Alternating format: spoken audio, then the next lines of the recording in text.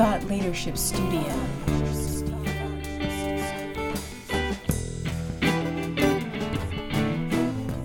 You're listening to Thought Leadership Studio, the podcast that helps you master high-level positive mass influence to create distinctive business niches, captivate an audience, grow your following, and change the game by changing the frame with strategic thought leadership. Thought Leadership Studio.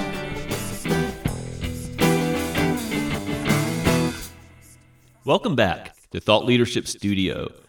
I'm your host, Chris McNeil, strategic thought leadership coach and consultant, and this is episode 55, an interview with Karl Feldman of Hinge Marketing. Artificial intelligence and the visible expert revolution, exploring the intersection of AI and marketing, the challenges and opportunities it presents. What this episode will do for you is gain insight into Karl's journey from programming to marketing and how it's possible to pivot and succeed in the field of professional services marketing. Discover the importance of bridging storytelling with the technical side of marketing and how this can create a unique thought leadership position. To understand the impact of artificial intelligence on marketing and how it's both a powerful tool and a potential challenge when it comes to maintaining the provenance of your ideas. Explore strategies for building your visibility as a thought leader, even if you're just starting out, and learn about the different expert profiles that can set you apart. To consider the role of experimentation and industry leadership in gaining traction for your thought leadership model and reaching a broader audience. But before we dive more deeply into this episode, in case you're new here, consider that I created the Thought Leadership Studio podcast to help listeners improve their thought leadership skills. So whether or not you consider yourself a thought leader at this point, consider that I've come to the conclusion that the practice of strategic thought leadership is now fundamental to effective marketing and helpful in any area of positive influence. It's about leading an audience to embrace a unique perspective that gives them more value. So this podcast is designed to provide an accelerated training process for which I use my expertise in design human engineering, neurolinguistic programming, systems thinking, and game theory to create a condensed form of learning, and I recommend repeated listening for optimum empowerment. And an important part of this is having models of excellence, for which I provide interviews of people who excel in one or more areas relevant to strategic thought leadership. And if you're listening on an app, make sure you visit the episode page on thoughtleadershipstudio.com. It's linked in the episode description for a summary of the episode with a curated transcript, a story and images, and additional resources and offers, such as the free Marketer's Guide to Strategic Thought Leadership, free PDF guide, and a free 30-minute brainstorming or discovery session with me in which we can address your thought leadership specifically. In this episode, I interview Karl Feldman, who leads Hinge Marketing's architecture, engineering, and construction marketing practice. Karl is also the co-author of the new book, The Visible Expert Revolution. We'll discuss the intersection of artificial intelligence and marketing, as well as the challenges and opportunities it presents. So without further ado, let's jump right into the interview.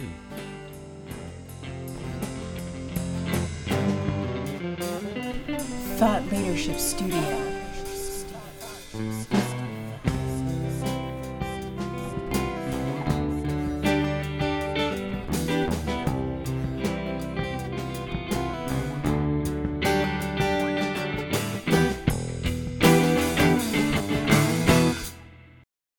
So I'm your host of Thought Leadership Studio, Chris McNeil, and I'm sitting here with Karl Feldman.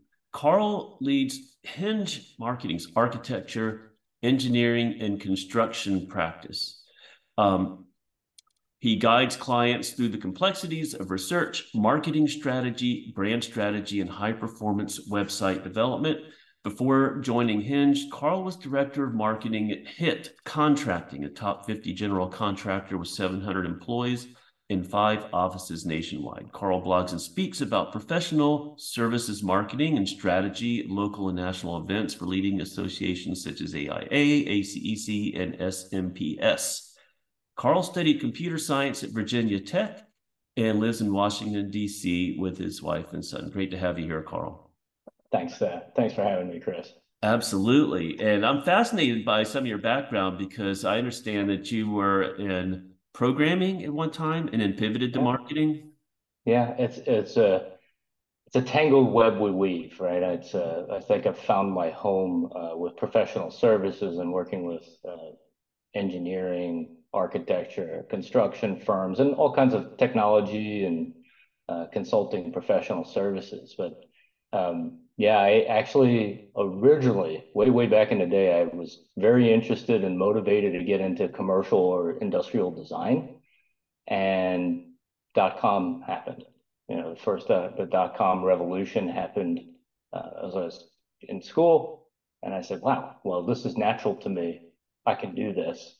Um, and just kind of pivoted into computer science. You know, I joke a little bit with folks I work with. I have some of the engineering in my blood. You know, half of my family are some type of engineers. We have some CPAs mixed in there, but there's a certain type of thinking that goes along with that, and I Sure. hope that I tread that balance a little bit. My wife was a writer. It's like staying at the Holiday Inn, creative, more language focused. But I really appreciate both worlds, and I think as a entry to our discussion, it is a fascinating and exciting time that we're living in right now because these things are really coming together. That's Uh, right. And we talked a little bit before we started recording about the role of AI and how that's changing things. And yeah, I think it's fascinating. You have kind of a foot in both worlds. And I yeah. can relate to that. I've done programming and written software that's gotten some recognition, and also then pivoted to marketing. And the interest to me, in part, is the perception of a lot of business people who may not be marketers themselves, but have to do marketing. Either they'll be lucky Hmm. enough to have a CMO, or they'll hire an outside firm if they're a certain size, or try to do it internally if they're smaller. And it seems, you've got the story side, the storytelling of marketing, the engagement with the marketplace around telling your company story and telling the story of the customer journey and how it's going to impact it. But then you have the technical side, things like search engine optimization, now the integration of artificial intelligence. And some people just seem to perceive it as a technical thing since we have to do it on the web. But how do you bridge that? How did you make that bridge yourself between the storytelling side and the technical side of online marketing? Gosh, that's a great way to frame it up. And I think it's at a high level. I think what general public is realizing now is, or some are realizing, is that there is a more human layer, an easier to interact with layer that can sit on top of very complex engineering.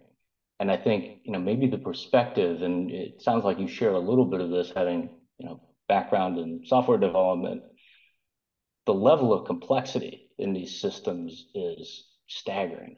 Right. And, for general public, I think, ChatGPT, that's the one on everybody's mind, OpenAI, everybody's watching what they're doing, and Microsoft, are they going to maintain their lead? It really comes down to, and I think I've spent some time in branding and marketing. This marketing and branding, OpenAI is brilliant. At Hinge, we've actually been using tools that utilize generative AI, machine learning for 6, 7+ years in a mature state. We work with partners like Qualtrics, where um, everything from sentiment grading and all of these things. There's a lot that goes on behind the scenes. We've taken the view early on, just like we did with kind of remote and hybrid work, which is another trend going on. I think we were probably early adopters, certainly for professional services in that type of work. and it wasn't really it wasn't really connected with audiences in a lot of places. We're taking, if you look at our content, it's very educational, we're working on it, and we're always thinking about, because we're researchers, like data in mind, Sure. where is the audience? Where do we need to bridge the gap? Because um, even as a business, our focus on professional services, I started in B2C, e-commerce, and I think that was where I first connected the two, the marketing, which is really engineering of audiences, brand, all these things, and direct marketing and e-commerce at a different pace. And then made my way through to business, like global brands like Herman Miller, folks like that. And then eventually, with large general contractors and Hensel Phelps of the world. And, these guys where we have this massive technology in the background, but it's all service driven. It's all people. So I think the connection for me is if, especially in the kind of complex and very technology driven world, whether you see it or not, um, engineering or understanding the human experience and what is actually valuable and relevant is fascinating to me. I just, I mean, I think like everybody, I'm a complex person. I got lots of different layers and things I enjoy as a whole person and all of that. But sometimes I wonder, I'm like, people are illogical, right? Professional services, Right. people it uh, can be really confusing sometimes for systems. But I love that challenge. The marketing and understanding, journeys through different paths, connecting the real world experience with online, fascinating to me. So you And I got really, it's huge.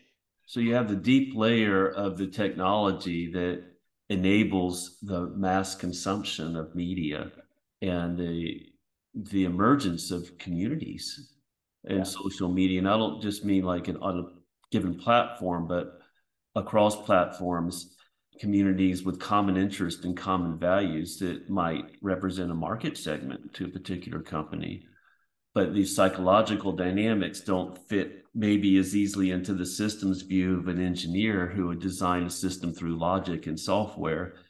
But then we have the customer. I'm trying to keep this relevant to the listener, no matter who they are, if they're a solopreneur or a founder, a CEO, marketer, or influencer, and when we talk about, but we're all talking about influence. right. I'll deal with online influence and building an audience around a message, creating a unique message. But I found sometimes the challenge is to not get too deep into weeds with people who are non-technical when you have to That's right. communicate the technical side of it to some extent, but not lose focus on this is about being human and building an audience around being human too. I mean, it's Chris, you're spot on. I mean, we practice a little bit of what we preach, especially professional services. We just came out with a new book called The Visible Expert Revolution, and one of the pieces is that I focused on in that book was really connecting, what makes a powerful expert, right? What kind of qualities can you focus on, and what are the different types of people that are well suited to a different technique to build your visibility as an expert? You mentioned, solopreneurs or entrepreneurs at large organizations, and both have similar and different paths at the same time. And when you think about it, we're talking about technology and AI, like it or not, there are always these layers and filters in our interaction. And sometimes that can be really powerful and, advantageous if you're using it right. It's also very easy to run afoul of that. And, one of our partners, behavioral scientist, and when we were talking over lunch sometime, and I said, the humans can't keep up with this pace. We're subject to the speed of this engineering. We're all living in this experiment. Basically, you talk about social media and the kind of silos and relevance and that type of thing. It's a boon for a marketer, right? You can Right. see data on a level that's unimaginable 10 years ago. And at the same time, that shifts the will of masses of audiences. And you can talk about misinformation and what's real, what's not real. And we start getting into multimodal AI where, we're talking about written language and video and images. Said in infancy kind of now, but that's going to get sophisticated really fast. So there's a bit of catching up for us humans to do with the tools we've created. You know, when engineers are talking about we don't really understand exactly why the systems hallucinate in this way, Right. that's a pretty complex system. Yeah, well, these emergent properties that are coming up. It almost Yeah. seems to me like we're at a rodeo and you have this massive bowl of AI that you just released and you thought it was going to do one thing, but it might do something else. You might be in trouble if you're not real skilled at avoiding the bull running through you. Right. I mean, I think one of the high level practices we preach, because it's, you know, you hear so much about what's a responsible way to use AI. Um, and certainly, you know, there are all kinds, it's kind of like categories of responsible use, right? Are you feeding the wrong kind of information into these things uh, that's opening up liability? Are you using it in a way that's going to create the most impact? And then, you know, what is your intent with these tools, and are you using these technologies as a good co-pilot, you know, versus a complete, you know, it's not a replacement for something. You know, what you just mentioned is spot on. It's like you have to know when it's kind of going off. I mean, one of the main ways we use these tools in a writing capacity that's kind of concrete and easy to understand is it's a devil's advocate. It will represent the norms. Here's here's what it would be, and that, you know, becomes even more interesting as, you know, OpenAI is out and grazing on the internet at large. You can see what the median is, and that might help inform the human pilot. Hey, this is where we can be different. Here's how we can be relevant and impactful and different from the norm, which That's is excellent. powerful. I love Yeah. that. And that's very aligned with this. I think it makes a great way of getting a baseline thinking to contrast what, in my terminology, would be called a thought leadership position, but it also makes me fascinated by the name, the visible expert revolution, which seems very aligned with the concept of strategic thought leadership, which is what this Yeah. podcast is all about. So, what makes someone a visible expert? Well, you know, you touched on an important point earlier, the ability to relay something very complex in simple terms. And Mhm. I remember we were working with one owner of a firm that was acquired by a large software platform, but when they were solo, you know, they worked on finite element analysis, pretty techie stuff. Mhm. And, you know, there was kind of typical in our world as we're building brand marketing strategies and things, working especially with technical folks and engineers. One of the most common objections is, I can't write in these general terms. My colleagues will laugh me out of the room. I can't do that. That's, there's no way. I'll damage my career if I speak about it at this, you know, kind of high level. And so it takes, you know, practice, try, see the results, lean into the, you know, kind of data analysis.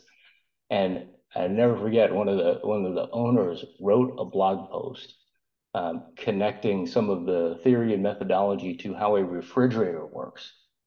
And as close to viral as you can get in the engineering community, it went out, and they actually landed some major contracts because of that. And then he was a believer. Okay, I get it now. It seemed really, and I think he used the actual word. It seemed dumb to me in the beginning, but I get it now.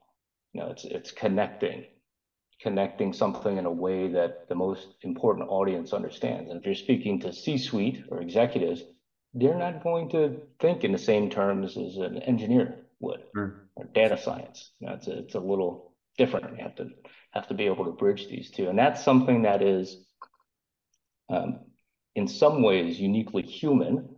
These tools can help with that. They can help craft and, you know, polish and build these things, but it really does take the direction and intention of a person to understand how best to do that. So the co-pilot thing, and not Yeah, and yeah, the visible expert as being someone who can maybe use relevant metaphors to bring that's one way. a Yeah. complex concept to life, might be one way. And what do you think about AI as proliferating what you might call groupthink? the dominant paradigm may not be the right way to go. And something I've noticed, like on Wikipedia, and upstarts who challenge the dominant paradigm get a horde of guardians of the paradigm in the form of Wikipedia editors who shoot them down and take over the page. And I'm thinking of people like Rupert Sheldrake and Graham Hancock, who, whether or not you take their point of view, they're certainly shaking things up and they're worth listening to. Yep. But they are minimized on there. And I wonder if, with the types of bots that AI uses, I think they're similar to what Google uses to crawl the web, if they could just proliferate groupthink rather than enable innovative thinking, or is that the opportunity for the visible expert or the thought leader to see that dominant paradigm more clearly and offer a counterpoint to it? Yeah, Chris, I think it's both. When you step back from it, I'll go back to it's not new. We have been living in this. It's proliferating on it's accelerated because of the kind of marketing blitz and understanding at large. But even general interest is beginning to wane, right? You see OpenAI's traffic starting to dip because, okay, well, this is novel and interesting, but okay, I'm not really sure how I'm going to use this best or what have you. When you think about on a broad scale, how you connect with that. One of the things that actually one of my colleagues at Hinge, we were talking about this, and I forget how it came up, but I was like, it's the ever expanding sea of beige, and you've got you hear these wonderful buzzwords like AI cannibalism, right? It's feeding itself, it's feeding its own Right. Yeah. kind of engine, and they become more. This technology is built to be a sycophant. Like, what do you want to hear? I'll tell you. It's all response based. So you get some strange distortions that way, and it will evolve. But it has that that kind of layer of it appears very normal. So I think more and more, and I have a 12-year-old son. And if you ever need like someone to take you down a notch or kind of give you a fresh perspective, 12-year-old, pretty good at that. Sure. When he learned the word hypocrite, the world opened up for him. I was happy to point out that, well, you say this, but what do you do for a living? And makes you think a little bit. But it'll be interesting to see how the generations that are living through this at an early stage in their career now evolve to filter these things or catch up with and kind of grade that. And I think Hinge, our working cohort is multi-generational. We have everybody from fresh out of school all the way to retirement, everything.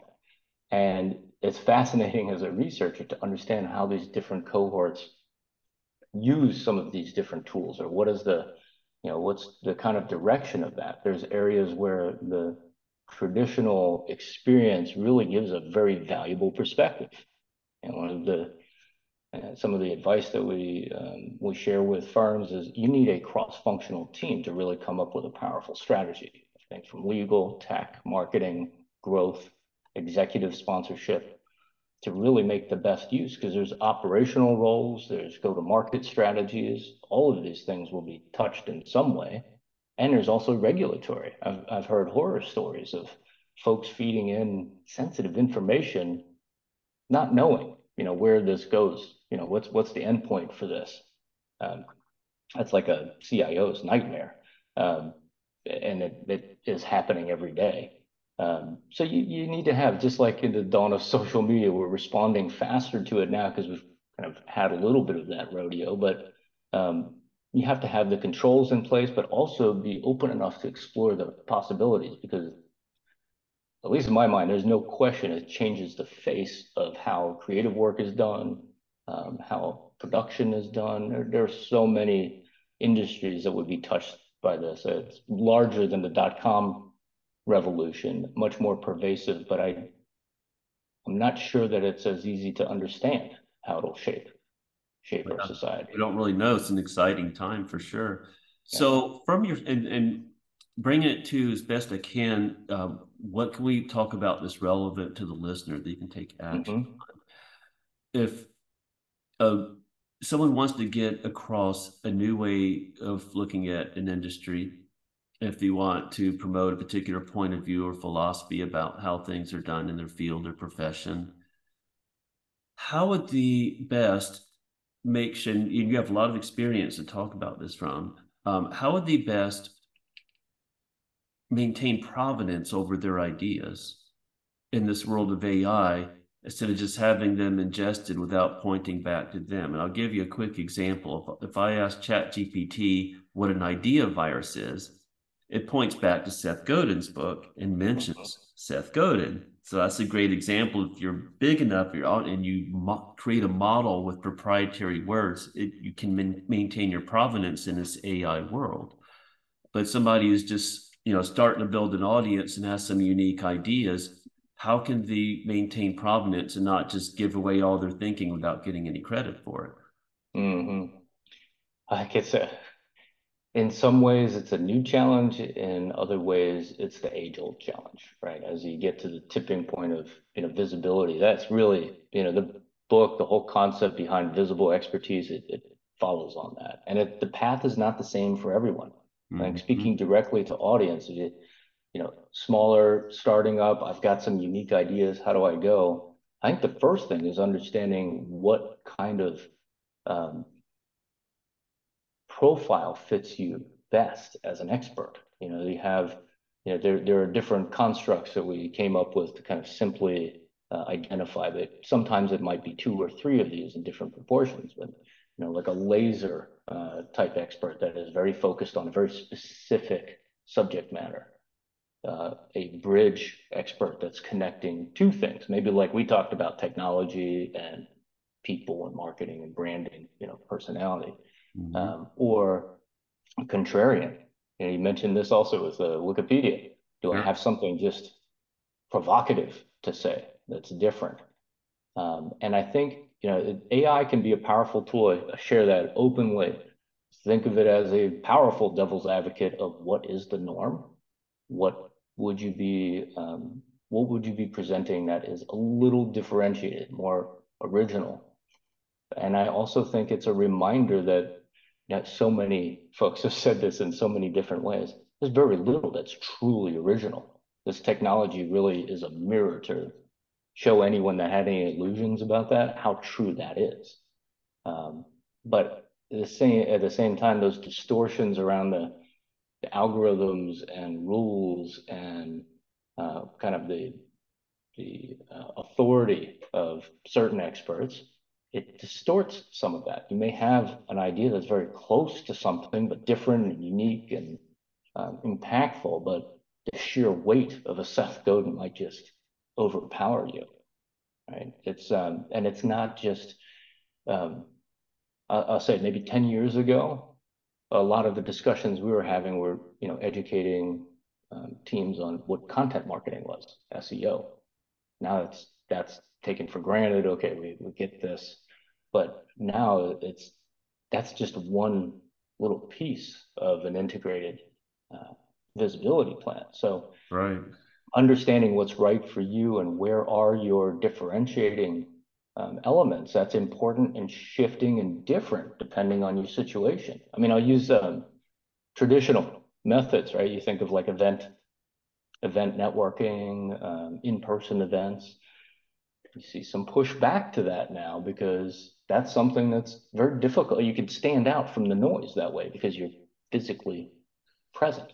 If you're able to connect and extend that through online strategies, even more powerful. I mean, we have ourselves and clients, we can actually watch engagement on the ground with teams at events and see, are we engaging with the right things? Who are we speaking to? What's the nurture path next? These things connect together, but it's where's a point where you're going to stand out from the crowd? I think that becomes that's a big consideration. And if you're thinking about that, you're ahead of most. Well, and if you're maybe organizing your model in a way that, like you mentioned earlier, is understandable, and while there may not be much new, there are certainly new ways of organizing information that can elevate a particular audience out of a stuck mental model that doesn't serve them as well as what you're offering. Yep. And experiment might be what, and this, I'm learning this through experimentation, is how much traction do you need for your organized set of ideas, which in my language might be called the thought leadership model. Your organized set of ideas is going to reflect back to you in this AI world. Is Mm-hmm. it worth, maybe instead of just talking very specifically to the small audience who might be your customers, instead open it up to being a leader of an industry niche, aim to get in industry publications and saying, this is how we all ought to do this. I see an opportunity to move this whole industry forward and give away your knowledge, because if it's quoted in enough places, then that model would be more likely to reflect back to you. But some Mm-hmm. people feel like they don't want to give up knowledge that way, because knowledge is power, of course. I'll go back to if there's a reminder from AI, it's out there in some form, right? Most of the things are out there in some form. It's how do you own it? And I think, you touched on a really important point in my mind, Chris, knowing your audience, right? And even in this conversation, you point back, what is going to be most relevant to this audience, my audience that we're speaking to? That's the best place to start. And sometimes you do have opportunities. Start with what's most relevant to your most important audiences, and then build out from there. That's a great way to understand, just like the machines do, what is relevant, right? What is most relevant? And you have an unprecedented tool set to listen and understand. If there's one thing that I've learned over the years about people, we don't always say what we mean, right? So even in research and qualitative and quantitative interviews, we're usually asking in a few different ways to get to a practical truth or something that is, impactful and we can work with. Because depending on how something is asked, who's asking it, what's the context around, you may have a very different answer. So it's kind of like, how well are you listening first? And then that really informs what's going to be most impactful to say and what you believe. I do think there's right or wrong. There's a big value in being very genuine. There is Sure. that, along with this technologies, the transparency element is something that's not going away. It's shaping uh, kind of newer generations. It's just expected. It's something that I think aging generations struggle with a bit more. And you talk about like employer branding and workplace and what are the norms with these things. There are some things that are intensely uncomfortable that newer generations are just leaning right into. And frankly, are probably, better connected with the times, the way we work, what have you, just like every generation before. But those kinds of things are happening faster, and you might not see them as well. I mean, you look at traditional productivity measures in hybrid work, many of them don't apply. And so you're left with these, kind of statistics that don't really make sense, because at the end of the day, it's people, right? Well, and How are we working? What is productivity? How does that impact, sure. performance of teams? And what do you think about the playing off and riffing off of what you're saying a little bit? The dominant paradigm, it seems, in online marketing might be push marketing, interruption by Mm-hmm. placements in social media based on customer data that expects them to repeat the past. You, Mm-hmm. you talked about a pumpkin online yesterday, so we're going to put pumpkin ads in front of you. Um, as opposed to the type of insight I think you're talking about, where you get past these contrived answers. And I've seen some value in analyzing online conversations in places where people speak more openly, not in the blog post, Mm-hmm. but in the comments, especially in a Yep. polarizing blog. If you step on people's values, they will tell you what they are. If you step on their beliefs, you will find out what their beliefs are. And places like Reddit, where people can speak more openly and it can be anonymized. And it's not so relevant who said what. You're not trying to track an individual. You're trying to get an insight into marketplace thinking that's That's a good faster to drive example of like, answers. yeah, that's a good example. Like, what's the context around? I mean, I have to read the comments for my wife's articles. She writes articles all the time, major publications. She does not want to read the comments because for as many wonderful comments there's people that, who knows what baggage you're bringing to things or what your Oh perspective yeah. is. They can just be awful. And when you're a Um, writer, your book or your piece is like your baby. You it's put so so in your much time head, into right? it. You know, you're Right. emotionally connected to it. So criticism feels like it's criticizing you.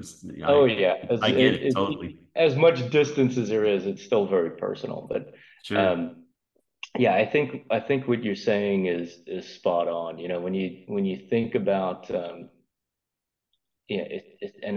your audience, it's mostly service, right? Service driven, and I think there's a unique quality there that's very different. I think part of my perspective, having started with the more B2C, the example you gave, you buy a pumpkin, how many pumpkins, what's the statistics, how do we build this?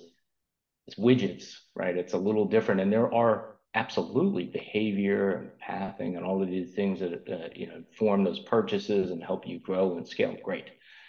It's more of a macro than a micro. Service based, when you're dealing directly with people and we're consulting and those types of things, it's less about a push, a sale, and more about meaningful engagement. Yes. Are the Agree. systems and content and communication techniques representing who you or I are as people? If we're successful as people and we have something relevant to say and value to add, are these tools enhancing our ability to share that? Are they responding as we would or not? That's the goal. I mean, it's one of the things that's like a super challenge, and also one of the reasons that like I found my professional home. I made my path to this place because it is in some ways so complex in that engagement and what that means to different audiences. There's just an unlimited potential for this, and it is that gap between the haves and have-nots. It's not theoretical anymore. It's how you are able to leverage these tools, and I think one of our missions as an organization is to democratize kind of enterprise level tools to, whether it's solopreneurs, smaller organizations, what have you. That's a lot of the ways that we plug in for those things. Well, how And can the that barrier, solopreneur, yeah, how, I don't mean to interrupt you, but you said something yeah. really important. I don't want to lose the thread of thinking here. How could the solopreneur, the influencer, the founder of a small growing company best use these tools right now? If they're thinking, am I using them the best way or what could I do different? What would you recommend to them? So I think this conversation is a good place to start because the methodology and how you interpret the landscape is number one. The access to these tools is it's unprecedented. I would say, for the solopreneur starting out, especially if you're not, well versed in this technology or have the experience here, stick with well-known names and understand the policies of who you're working with. It's been fascinating to watch Adobe. This has been like a 10-year play as they've been acquiring IP to feed generative AI. And now it's just starting to come online. But they have a responsibility and policy built into, they're using their own stock image libraries for image generation. They Sure. have written content that they're using. So that, and by choosing your partner carefully, or even your advisor on how to use this, that helps you use these technologies more responsibly, more impactfully. There's huge industries and it will be confusing. Oh, just get this plugin, magic bullet, great. If it's cheap, if it's super easy, you have to question, am I the product? Am I, Sure. or like Jaron Lanier? I mean, there is an element of that that I think the entrepreneur, solopreneur has to be wary of and really think carefully about how am I using these tools and what partners am I using? Sometimes the inexpensive option is a lot more expensive or can hold you back. Uh, and I think that that gap between the haves and have-nots, that's accelerating quickly. And it's David and Goliath. Big firms look at the small and say, gosh, they can just move rapidly. The small guys look at the big firms and, it's huge resources, and they've been in this space and they've been using these tools in the proprietary way. So it's carving out who you are. And I'll go back to that listening. Understand your audience first. What audience is most meaningful for your next step of growth, and focus there. What things are holding you back in your strategy for that specific audience, and think about all of the available tools and listening devices you can get in to understand how your audience is engaging with your content. That's awesome. This has been really interesting and enlightening. You certainly have a vast amount of knowledge. And as you speak of partners, I think at different types of companies, and I know our listeners are all over the map from what I understand about them, have different, some might try to do it DIY and just think, how can I use Chat GPT to speed up my writing? And discover by trial and error that, like I said, sometimes it gives bad data. You got to be careful with that. Might misquote somebody you want to include in your article. But then there's levels of partners, whether a large organization that specializes in AI, marketing organization that uses AI on your behalf. Absolutely. And there's lots of different levels of intervention. And this is emerging as we watch. It's emerging. Yeah. I mean, I've been watching lately. If you pay close attention to the policies that come out, Google made a very slight policy change. It just said basically that they're not going to necessarily demote AI generated content in certain contexts, right? Interesting. And do you think that they're going to maybe give a couple more points to content created by their own engines? Probably. Google would never do anything like that. No, never. I think Right. we have certainly elements of capitalism, but in some ways, I think we are in this phase of technological feudalism, right? These different For sure. faction. That's something to consider as well. It's just another form of listening. What's out there? What are these organizations saying or not saying? That'll inform how you may use them. Because absolutely, experimenting and trying the different things to use and give yourself the production capacity, early movers are going to have an advantage there. And it's a quickly shifting landscape. I wouldn't say don't use ChatGPT to write, but just use it smartly. Yeah. Think about, use that devil's advocate, make sure you're infusing the real relevancy. It's very good at, just to pick on that one specifically, sounds confident, might be totally wrong. That's right. It might repeat things. There are a lot of things where, good writing, it's not a lost talent. It's, you're helping this super kind of somewhere on a spectrum co-pilot hit the target, but that can get you to the finish line a lot faster if it's used in the right way. Well, I see this potential for AI, like we spoke about earlier, ingesting its own content, enough AI content being out there that it ends up just being how people naturally perpetuate their own belief systems by filtering out that which doesn't match them and focusing on what does match them so they can verify their own beliefs. And but I see that's why things like you're talking about with a visible expert who thinks outside the box and uses it as a devil's advocate or baseline thinking or thought leadership as a way to look at the paradigm. But how do we shift the paradigm in this world now where we've also got this monster re-ingesting its own stuff and perpetuating things? Fascinating stuff. So a couple of things to wrap up, if we can, is what would be the top 3 things that you'd recommend a listener who might be a marketer in some way, shape, or form, definitely a leader, can do to further themselves in the world of AI? And number 2, what's the best way for someone to get a hold of you if you're interested in what Hinge does or contacting you? Oh, absolutely. So I would say let's tackle that first one. The top 3, especially as an entrepreneur, balance fear and opportunity. I think that's one of the most challenging things. And the way that I'd recommend doing that is categorizing the risk, categorizing the opportunity, and start with knowing your audience, right? So what is your immediate business goal? What's midterm? What's long term? And break out these opportunities. Be open to look at the different tools, the different opportunities. We've covered a lot of ground in this conversation. Be open to it. Categorize your fear and risks as well. What would put me at a disadvantage, right? What things would potentially get me in hot water for sharing IP? Do I know how these tools are being used?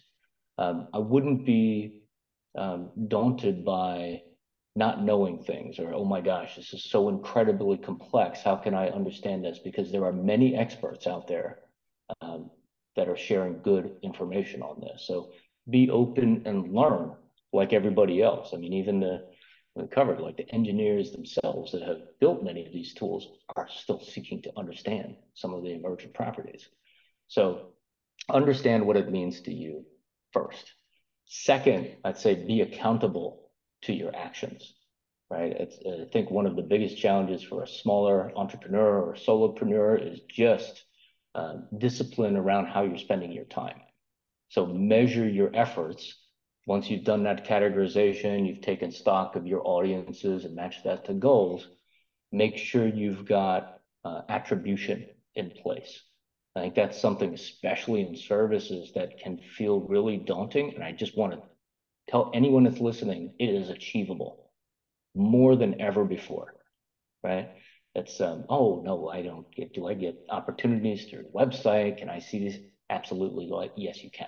You just need to think through, how would I connect real world activities to online? How can I mirror my own engagement through these systems? And how am I going to be able to measure if I'm doing what I set out to do? Because without that, you're sailing in rough seas of beige. It's very difficult to know where you are. And so that would be those would be my top three things. Know your audience, categorize your risks and opportunities, and then stay accountable. Be disciplined with how you spend your time, because there's always less than you think. To get a hold of me, it's fairly easy. Karl Feldman with a K. That's how I introduced myself. Karl with a K as a kid. If you look Karl Feldman, you can find me on LinkedIn, X, just about anywhere. I got a lot of content on Hinge and other platforms, organizations, and publications. Fantastic. I should be fairly findable. Yeah. Awesome. And to the listener, I'm going to place all these links on the episode page on thoughtleadershipstudio.com. So if you are listening in an app, there will be a link in the episode description that'll have a summary of this talk and links to all Karl's resources. Karl, this has been enlightening and helpful and fascinating. I appreciate you and I appreciate your time. Thank you, Chris. Likewise. Great conversation. Covered a lot of ground.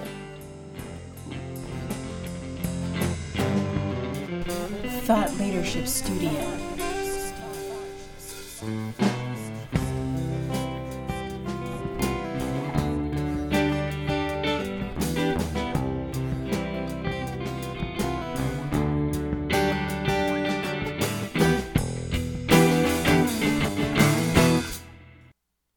So thanks again for listening to Thought Leadership Studio. I'm your host, Chris McNeil, Strategic Thought Leadership Coach and Consultant, and this has been episode 55.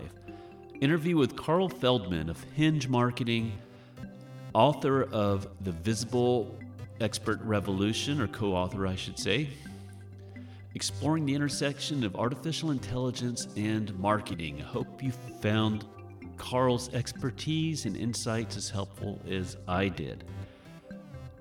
And if you have not yet subscribed, make sure you subscribe. If you haven't given a review, it's greatly appreciated. These things help us get reach for this message. If you haven't gone to thoughtleadershipstudio.com, the episode page includes a link to get the free Marketer's Guide to Strategic Thought Leadership to help you with the building blocks of your own strategic thought leadership. So check it out. Link is in the episode description. So I'm Chris McNeil. Thanks again for listening, and I'll see you at the next episode. Thought Leadership Studio.